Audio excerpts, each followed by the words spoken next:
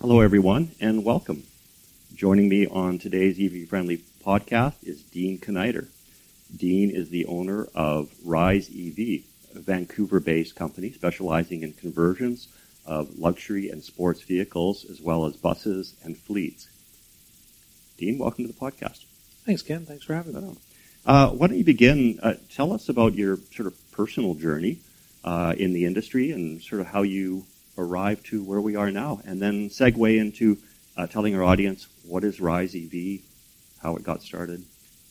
Thanks. I guess about 4 years ago, I started looking at EV sort of seriously, and we became very enamored with Tesla and the rise of it.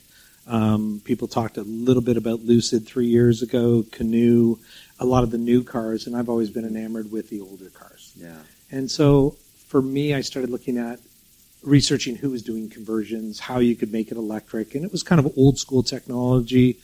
And my research, like I said, paper stacked up like the Rocky Mountains in my house of the type of cars, the equipment used, the motors, the battery management systems, everything that kind of went to make and it was, to me, it was an oversized golf cart.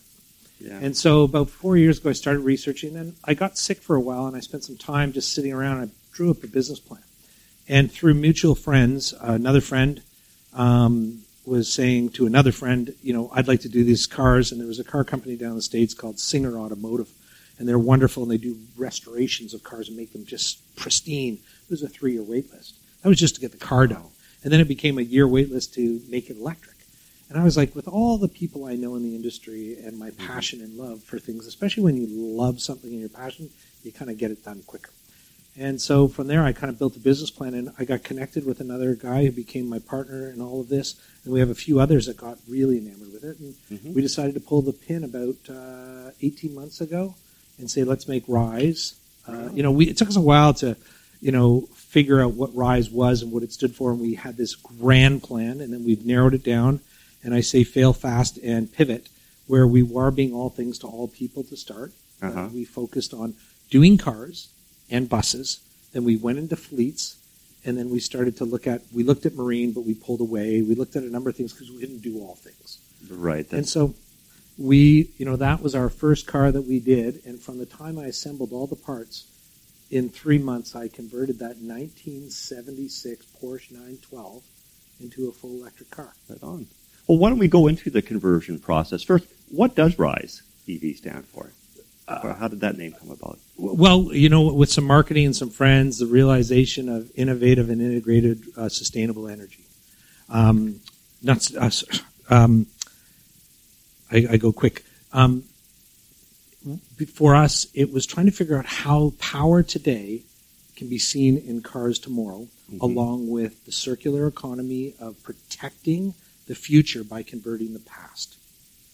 Right and on. So there were a number of ways to look at it. And so we kind of got away with the acronym. And Rise, we just wanted to rise up. And that's what it really became. We were taking something, rebirthing it. Like this car had a flat 4, 87 horsepower engine. So flat 4-cylinder, 84 horsepower. This is one of the first cars Yes. So it had a flat 4, 87 horsepower engine. I put in with the team a Hyper 9 net gain motor with 32 kilowatt hours of battery power, and that gave me 130 horsepower. Now, that car is a unibodied Porsche, and they made that also in the 911. So why I chose that car is the scope and scale of that platform was from 1968 to about 1986, they made that exact body style. So when I made the kit for the car, we had all the drawings for it so that if you lived in Australia, I could make the exact same kit that's in there and ship it to you.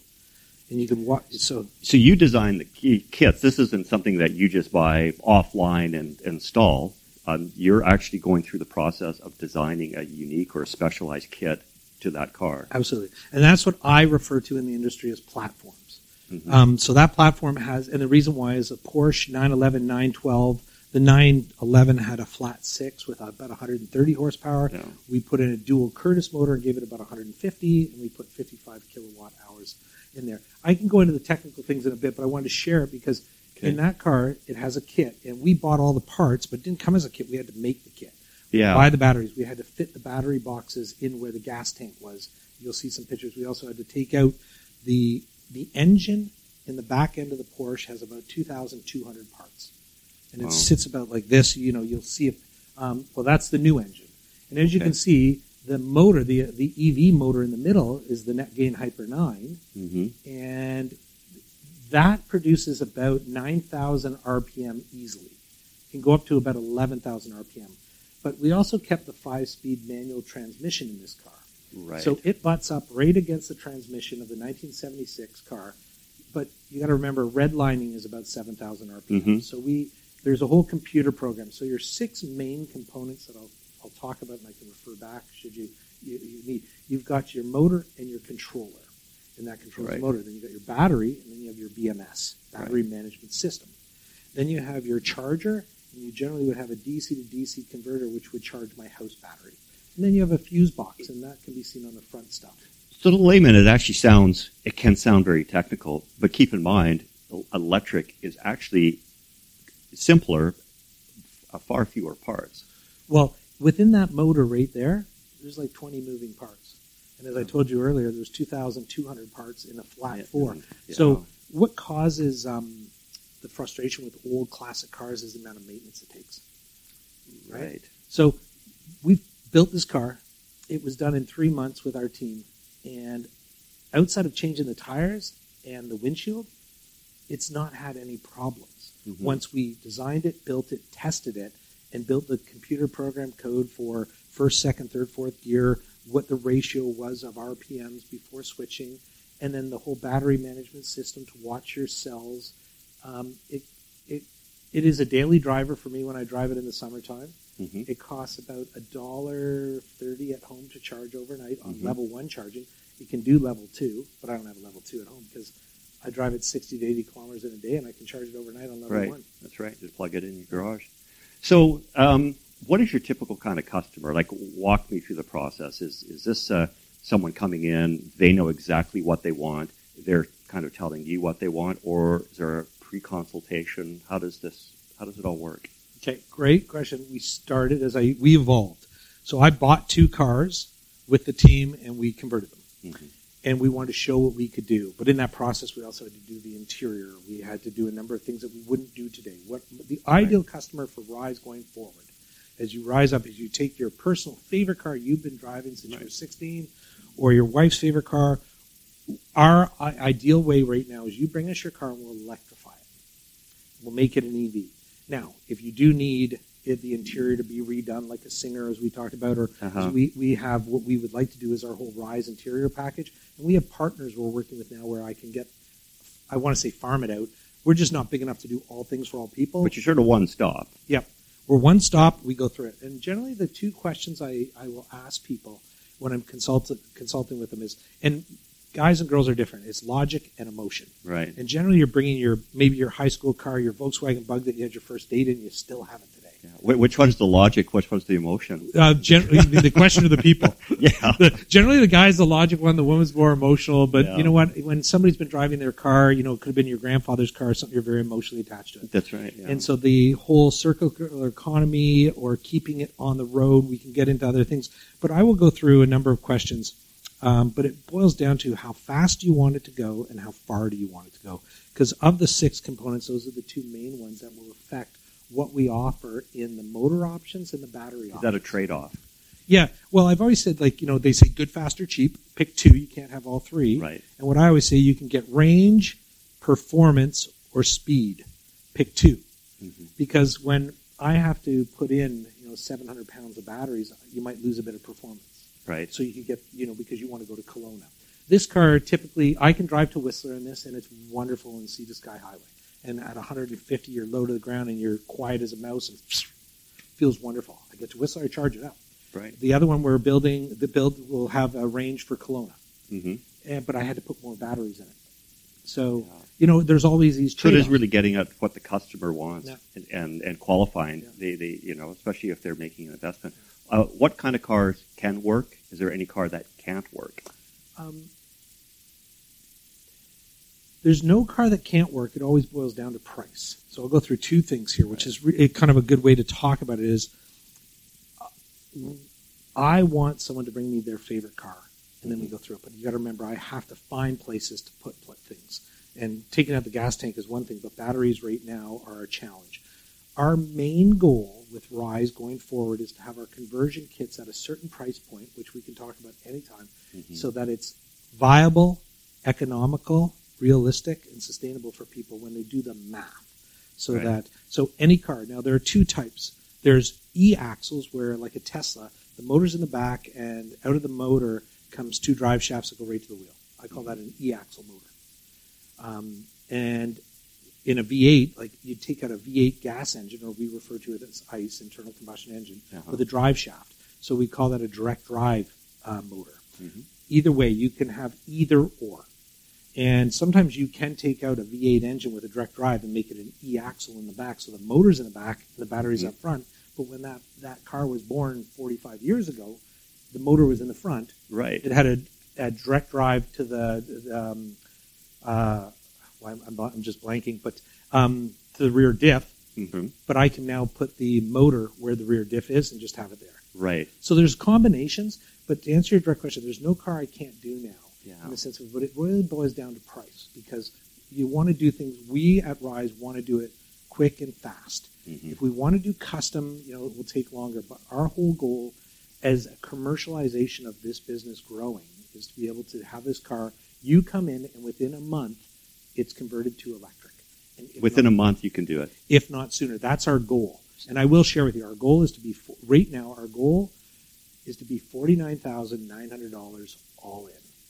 And I know it sounds like a lot, but it's a lot more right now, because batteries are 45% of the overall cost. And a 42 kilowatt battery system will get you about 180 kilometers today. So as we go into what I'd like to talk about is where we're seeing wins for us is in the circular economy, ESG, carbon credits for the fleet stuff, but things that will help us drive the price down. Well, yes, batteries are, you're right, the priciest component. Where do you get your batteries? Where do you source them? Or is there cost savings with used batteries? Brilliant. Salvage. Yeah. So you're looking at brand new batteries. Those are Sinopoli batteries that we got out of, I believe, Korea. Now, we had to buy this during COVID. So it was struggle to get a lot of the supply chain. And in EV today, in the electrical vehicle world, or electric world, because you have e-marine, e-cars, the supply chain is really strained right now because batteries are so hard to get. And they're changing and evolving. Like, these are lithium ion, and we made the system as an air-cooled system. But to answer your direct question, we are now using Tesla batteries currently from the Model S, which are lithium-ion liquid-cooled batteries. I've driven this car on the hottest day up to Whistler, and my fans keep everything cool. It's never had any problems. Yeah. Tesla's mastered the liquid-cooled system, so I like using it because their batteries are phenomenal. They got great density, they hold a lot of power, and they fit well into packaged. Yeah. But then again, the Nissan Leaf, again, air-cooled battery system, which is wonderful. And so to answer your direct question, yes, we're now exploring more and more used parts for the components to drive the price down because everyone is trying to get, like when you buy a Lucid, a Canoe, a Tesla, a Rivian, you want brand new everything. But if you're taking a 50-year-old car and I can put in maybe a brand new motor or a used motor with used batteries, but all the technology works together, I've driven the cost down and I've made it part of the story of the car. How much is there modification with the battery, or is it just plug and play? Can you just take a Tesla battery and plug it in, or do you have to break it down, use modules? There's our pictures. So here you can see the battery boxes. So everything here is now, it will be on AutoCAD. But when we did this, we did it the first time was very rudimentary boxes. We built everything, measured it, and then we sent it to fabricators because we can only do so much in our shop. But welding with aluminum is tough. But we had to make it a cooled system. You can't just use the battery. There's another picture where we show the Tesla batteries. We had to plumb it. So we had to put all the batteries in sequence, in series, and plumb the glycol that goes through them to keep them cool. And now you're making, which is kind of funny, you're making an air-cooled car now, a liquid-cooled car. Right. But you do have to do modifications, not to change the battery components, just how they sit in the car. Okay. Like, you can't just throw them in the back of your trunk. You need to have them solid so they don't move. they're plumbed, they're liquid cooled, and also the whole battery management system, which tracks every cell independently, so that when you're giving the flooring the pedal, you're getting the maximum power. Right, absolutely. So you mentioned you'd like a standard price point of about just under $50,000, $49,500. Yeah. When you look at the price of a new car, that's actually not bad at all. We'll run the economics, and I can go through it somewhat quickly. But I have a minivan. It costs about $100 to fill it. I get 1 week out of it, so I'm $400 into my minivan a month. Do the math quickly. That's $5,000 a year, and maybe $2,000 to $3,000 worth of service or new tires. So you're close to like $8,000, $9,000, maybe even $10,000 a year for maintenance of a car that you're putting $100 in, and even with gas prices. So I don't want to use last year's gas prices, but just call it $10,000, but really $8,000, or use $8,000. Over 3 to 5 years, it's paid itself back, but it's the maintenance. So what I've always said is the capital expenditure is expensive, but the operational expenditure on your car drops down by 80%. That's right. Yeah. You're going to do tires and windshield wipers and stone chips still. Those kind of things exist, but you're not going in for oil leaks, like your carburetor's not working. Like you're not going in for your normal things that cost a fair bit for a mechanic to dissect. Well, that's where I'm thinking of the growth potential for this industry, because right now maybe it's for your favorite sports cars, for a luxury car. But when you look at the price point and 1 month turnaround, whereas I might have to wait a year or year and a half for that car, plus you can get into your favorite car because maybe you like the older body style. There's huge growth potential. I think with any tech transformation, and I guess I use music as an example, a lot of the early classic recordings put on vinyl. And of course, vinyl went by the wayside, and some of that was able to get transferred into tape, and then onto CD, and then onto digital. So we were able to preserve a lot of it. We lost a lot of that along the way. I think cars can be the same. We can look at it the same way. Gas is going to be around for a long time, but it won't be convenient, because gas stations, let's face it, are going by the wayside. Maybe you can order a can of petrol from Amazon in the future or something. But here's a way of preserving a lot of that history, a lot of those classic cars, and they can well into the future through this conversion process. Well, 1976 car, right? That thing now can last another 20 years. And why not even longer? Well, I would just use it as an example. Yeah. It could double its lifespan, but trying to get parts for it. But there will always be the enthusiast to keep it, an air-cooled car and the hum of the rev of the engine. But over time, it's going to, we have the early adopters that are doing conversions, and young kids today. And when I started this business, a lot of it was my son and my daughter driving me to do something better for the planet. Mm-hmm. And so that was a commitment. When I started to think about what am I doing and what is the outcome of this, and finding things that are scalable. And that's why when I talk about platforms, there's about 300,000 or 400,000 of these Porsches around, versus like taking a Bentley, which we'll talk about in a sec, where, there aren't that many of them, but you still can convert it. And so when I'm spending time, energy, and effort to build a kit, like there you go in the front, you've got I took out the gas tank and the spare tire in the front. Now the gross overall weight of this car only went up by 200 pounds on this car, because I used a battery system that I had to use at that time. If I'd done it differently today, I would have got 20% more power with 80% of the volume. Well, is that one of the trade-offs? Because of the weight of the battery, because you're not really altering the suspension or the structure of the vehicle. So I guess you have to be mindful of the added weight when you're factoring power or range, right? To get them registered, so that's a great question. You have to keep as much of it as base as possible. I didn't do anything to the suspension. I didn't raise the car. I didn't lower the car. I used almost the exact same weight distribution and balance, and came up with this so that it was easy. Now, if I can put a Tesla Model S engine in this car and give it 350 horsepower, never designed for it. So on top of that, I'd have to add $20,000 to $30,000 worth of suspension. But then when you go to register it, it's not like the hydrogen days. You took a hydrogen vehicle, you said I switched the fuel, and now it's hydrogen.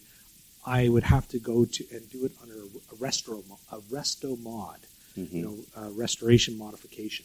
I don't with this, because all I'm doing is changing the fuel source and keeping everything stock.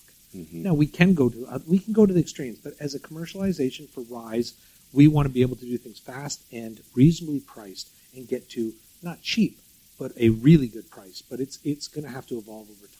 Yeah, there's scalability with this for sure. And as you get into bigger location, you can start doing much more of these and at a lower point. Yep.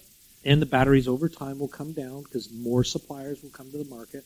But good stuff, not cheap. And I don't like using that word. It's just I want things that are available, supply chain problems gone away, and things that we can get on an ongoing basis. Yeah, well, this is what's so exciting because, yes, it's exciting to restore classic cars and everyone loves them.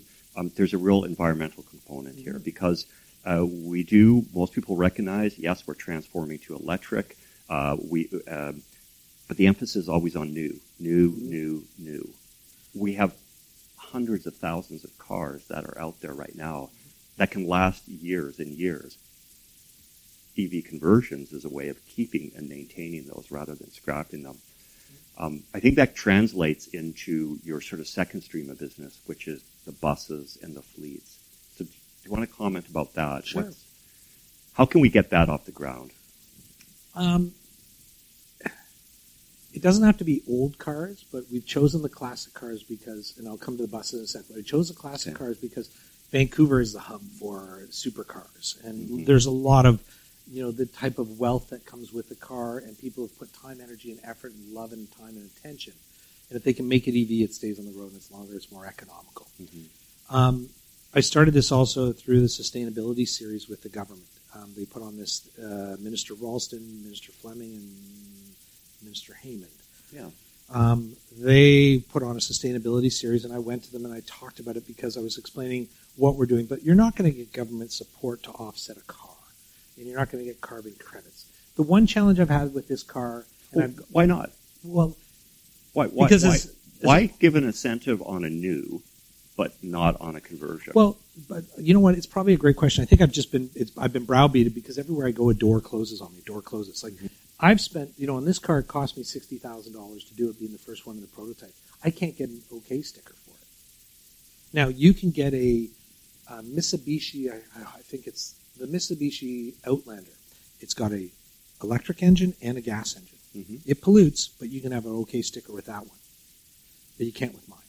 And so I went to the police station, I went to the RCMP, and I did tell them, I said, listen, I'm going to drive in the HOV lane with a fully electric car, and I will probably get a ticket. I'm not doing it to disrupt. I'm doing it so that I can figure out a way, how could I get an incentive to be an OK sticker? And also, from a carbon offset, we should have that ability that, if you're going to take, I don't know how they measure the carbon offset credit for a single car, but there's value to it.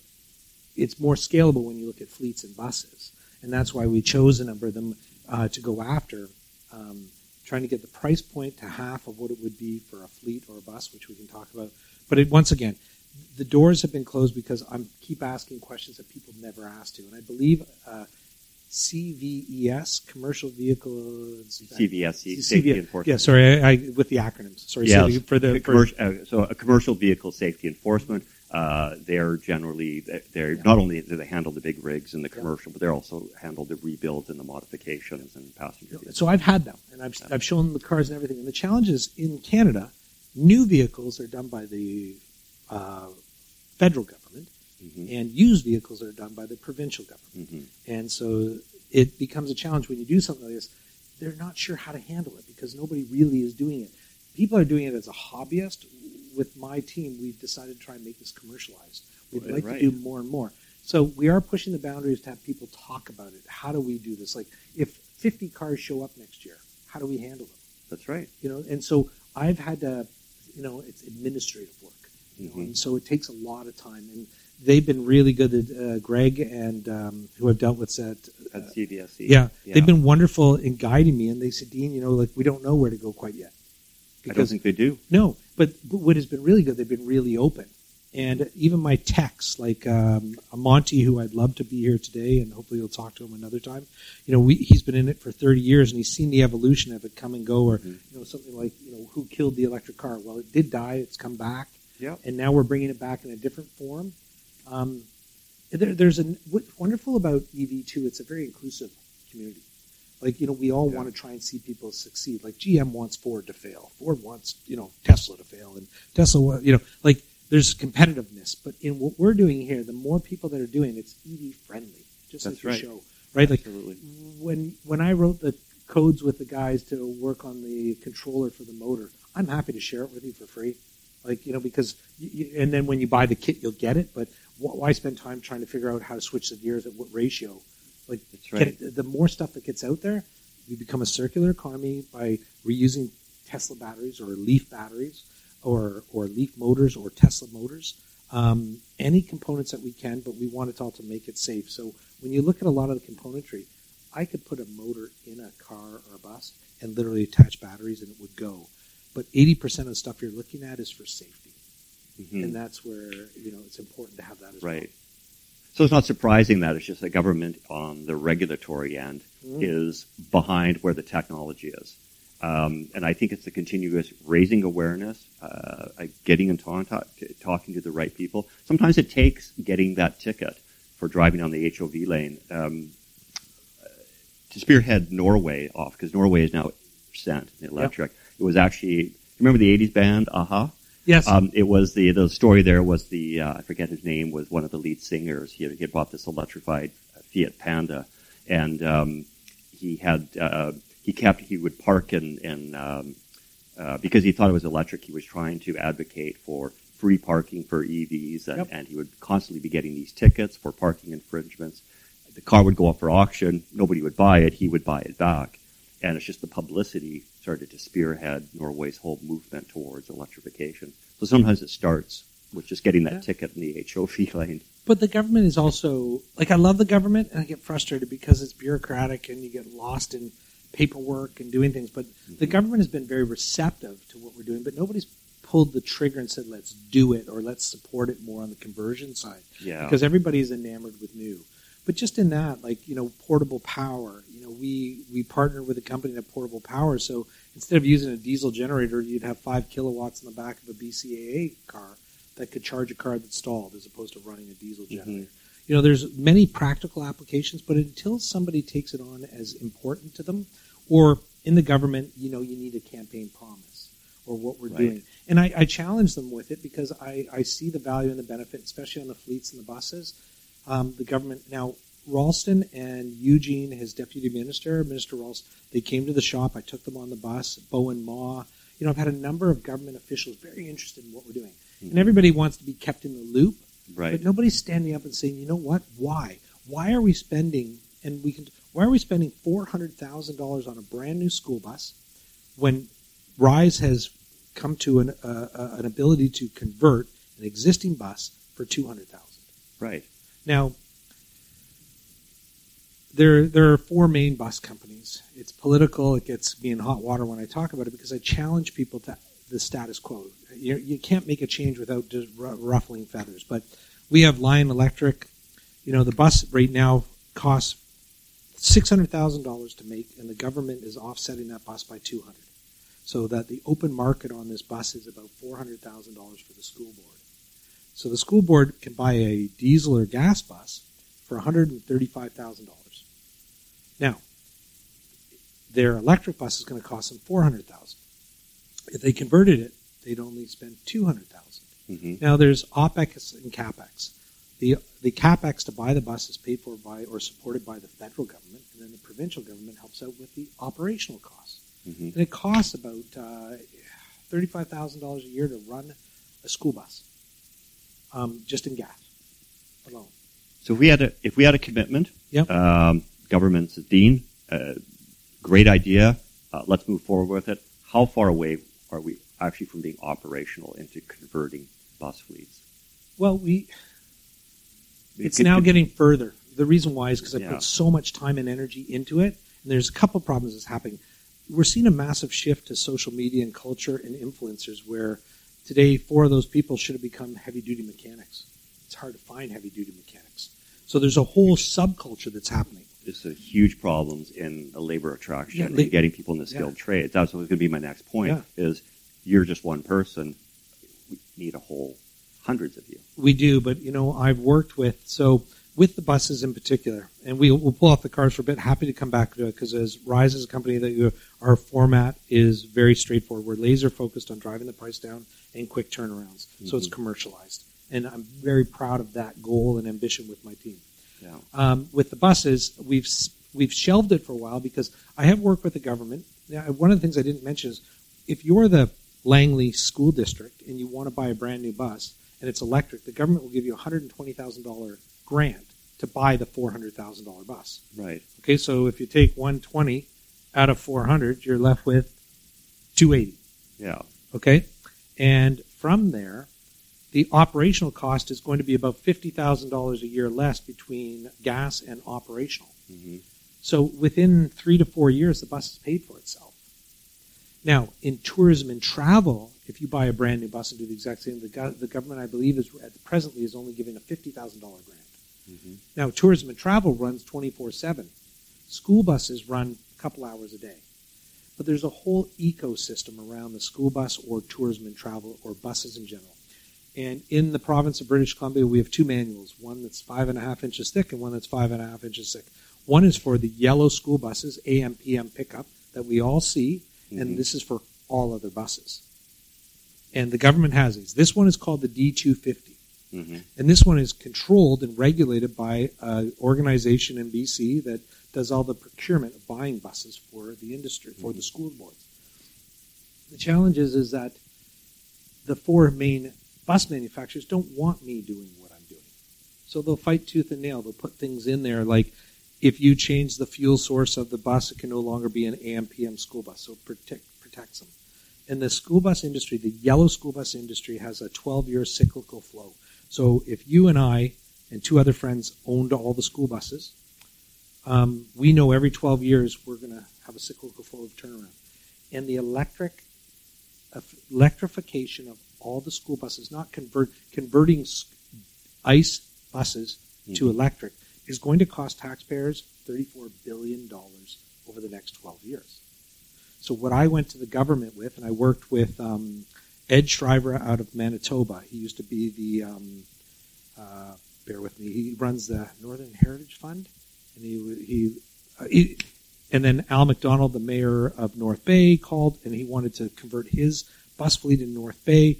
We had to go to government because this D250 has all these rulings that won't allow anybody to certify it. But they'll certify brand new.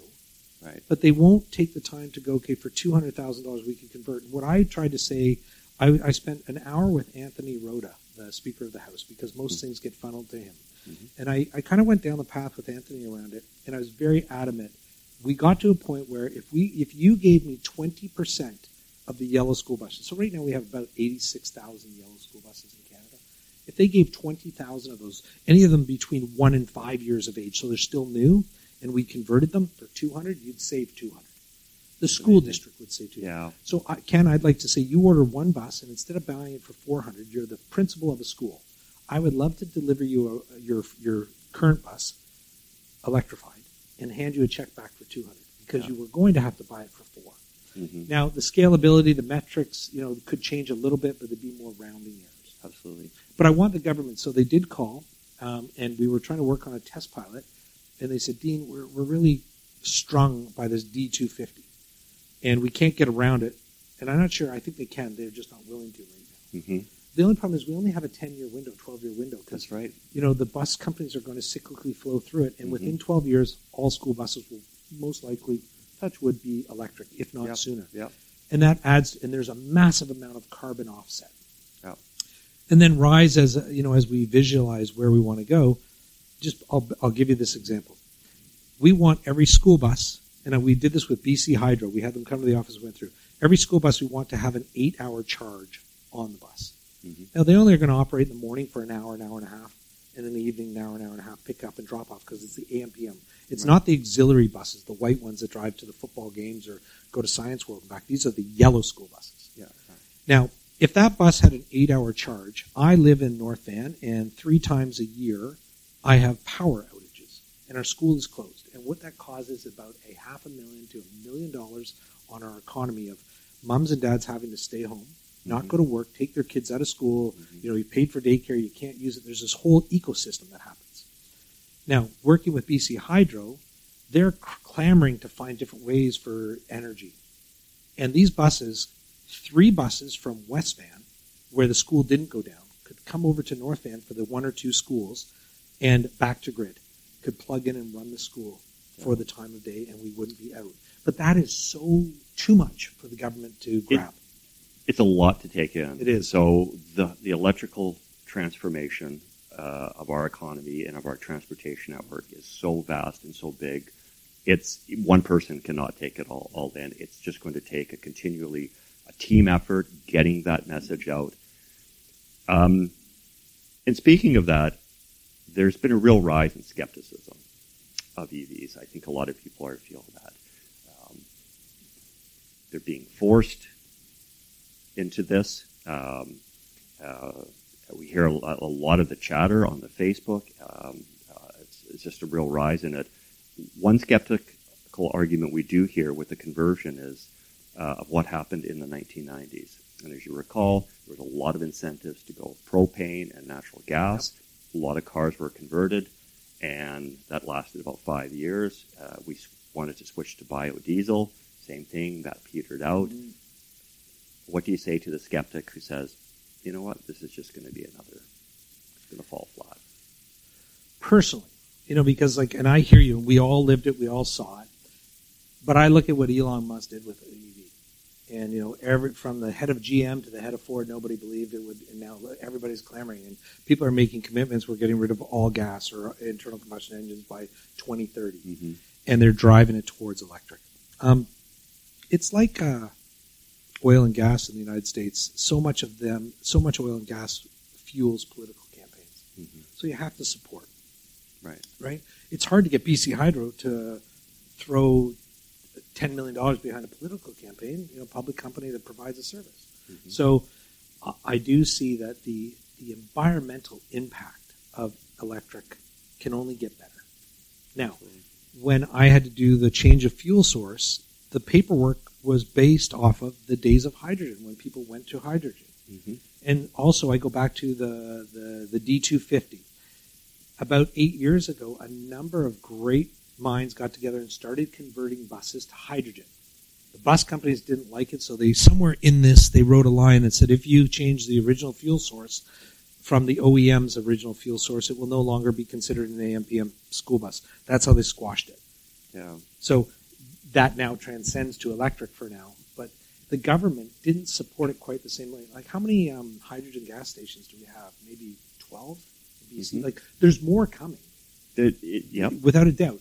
But, and a BCIT, Jesus, they're amazing in what they've done. And, they've got a hydrogen fill there now. I've got one at Westview in North Van, but there's far and few where electric can be on everybody's doorstep where they are. It just doesn't seem feasible. I certainly see it as a future in the heavy equipment. Absolutely. Maybe in the tractor trailers, although that seems to be going electric now too with Tesla's Semi.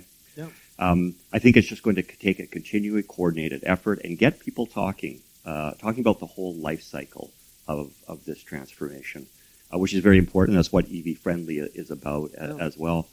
Let's turn to marketing. We want to get people excited. I think this is an exciting topic, and hopefully somebody's out there. They've got an old classic car or something that they want to come to you and get converted. Where do you see the future in marketing? What does Rise EV do? Is there auto shows dedicated to this sort of thing, or is there a future in that? There is. There are a number of organizations that are EV friendly, but I think when you're on the main stage with auto, I'm sad that the Vancouver Auto Show got canceled this year. Yeah. We were working hard to be involved with them and show what could be done, and they were very excited about it. And once again, it was a supply chain problem, for the cars not being there. And then and I'm going to blank on it, the one that's coming up. Fully charged. Sorry, yes. In September. Yeah, September. That's another great one. And the group that was doing the auto show is, I think, trying to put one on at the PNE. Yep. And then I do coffee and cars. I love taking the cars to coffee and cars anywhere. Explain that. What's coffee and cars? Like the Porsche Club of America. Okay. Or, there's a number of places that do, every Saturday morning or Sunday morning, they do coffee and cars, and people bring all their old classics, and they sit and they chat. And then I show up and, in the electric. And are they receptive to you, or are you an outcast? Well, before it used to be like 9, the classic guys weren't. Now it's like maybe 7. It's slowly the early adopters. It's getting better. Because when I spend time sharing the passion around, it's good for the environment, It also costs less. It keeps the car on the road. And today, young kids are not going that way. So whatever I leave my children, like the 26-year-old today, generally they're doing car shares.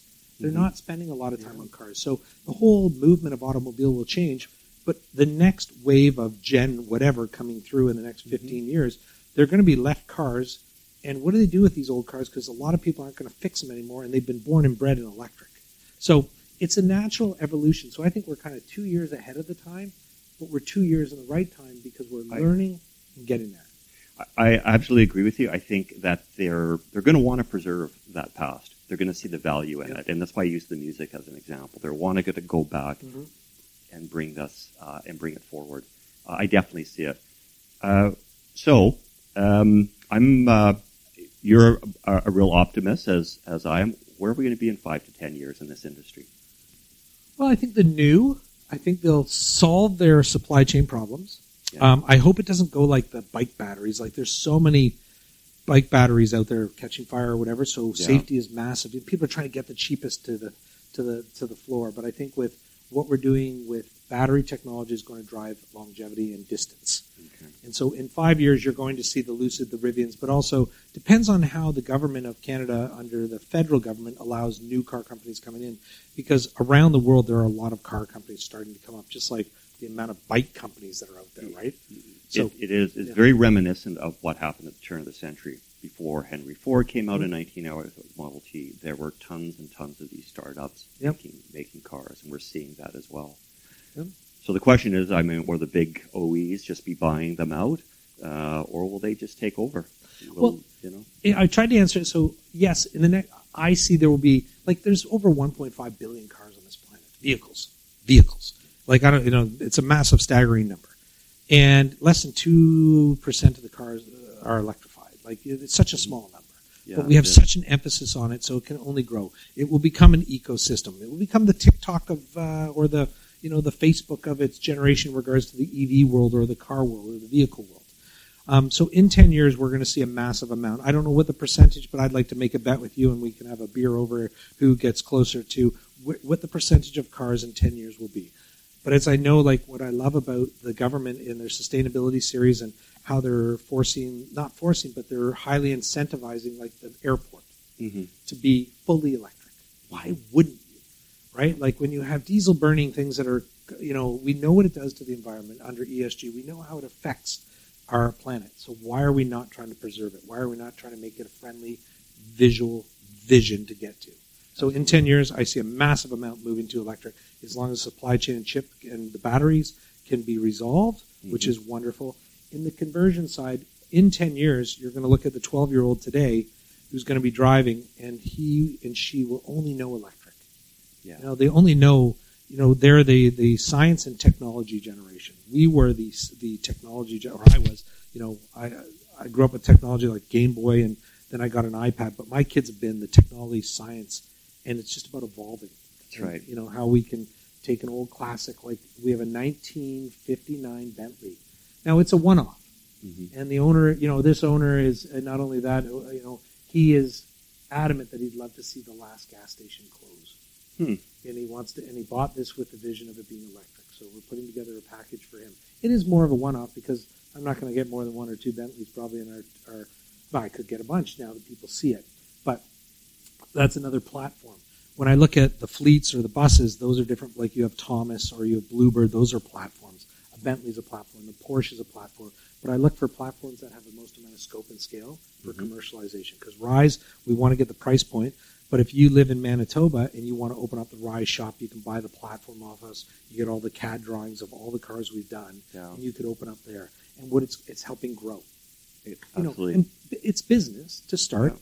Profit's not a dirty word, but we want to make it economical. And the more scalable it becomes, the more economical it becomes.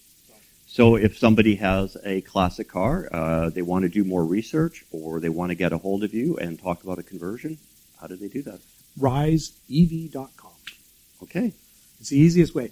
We got a lot of looky-loos. I've got my 1994 Jimmy. It's my favorite car, and gas prices are too high. It's really hard to sell somebody on a $9,000 car that's rust-bucketed. It's not going to be a cheap conversion. So that's why we thought we'd do it kind of like Tesla. They did the Roadster. They started with a really cool sports car and showed what they could do.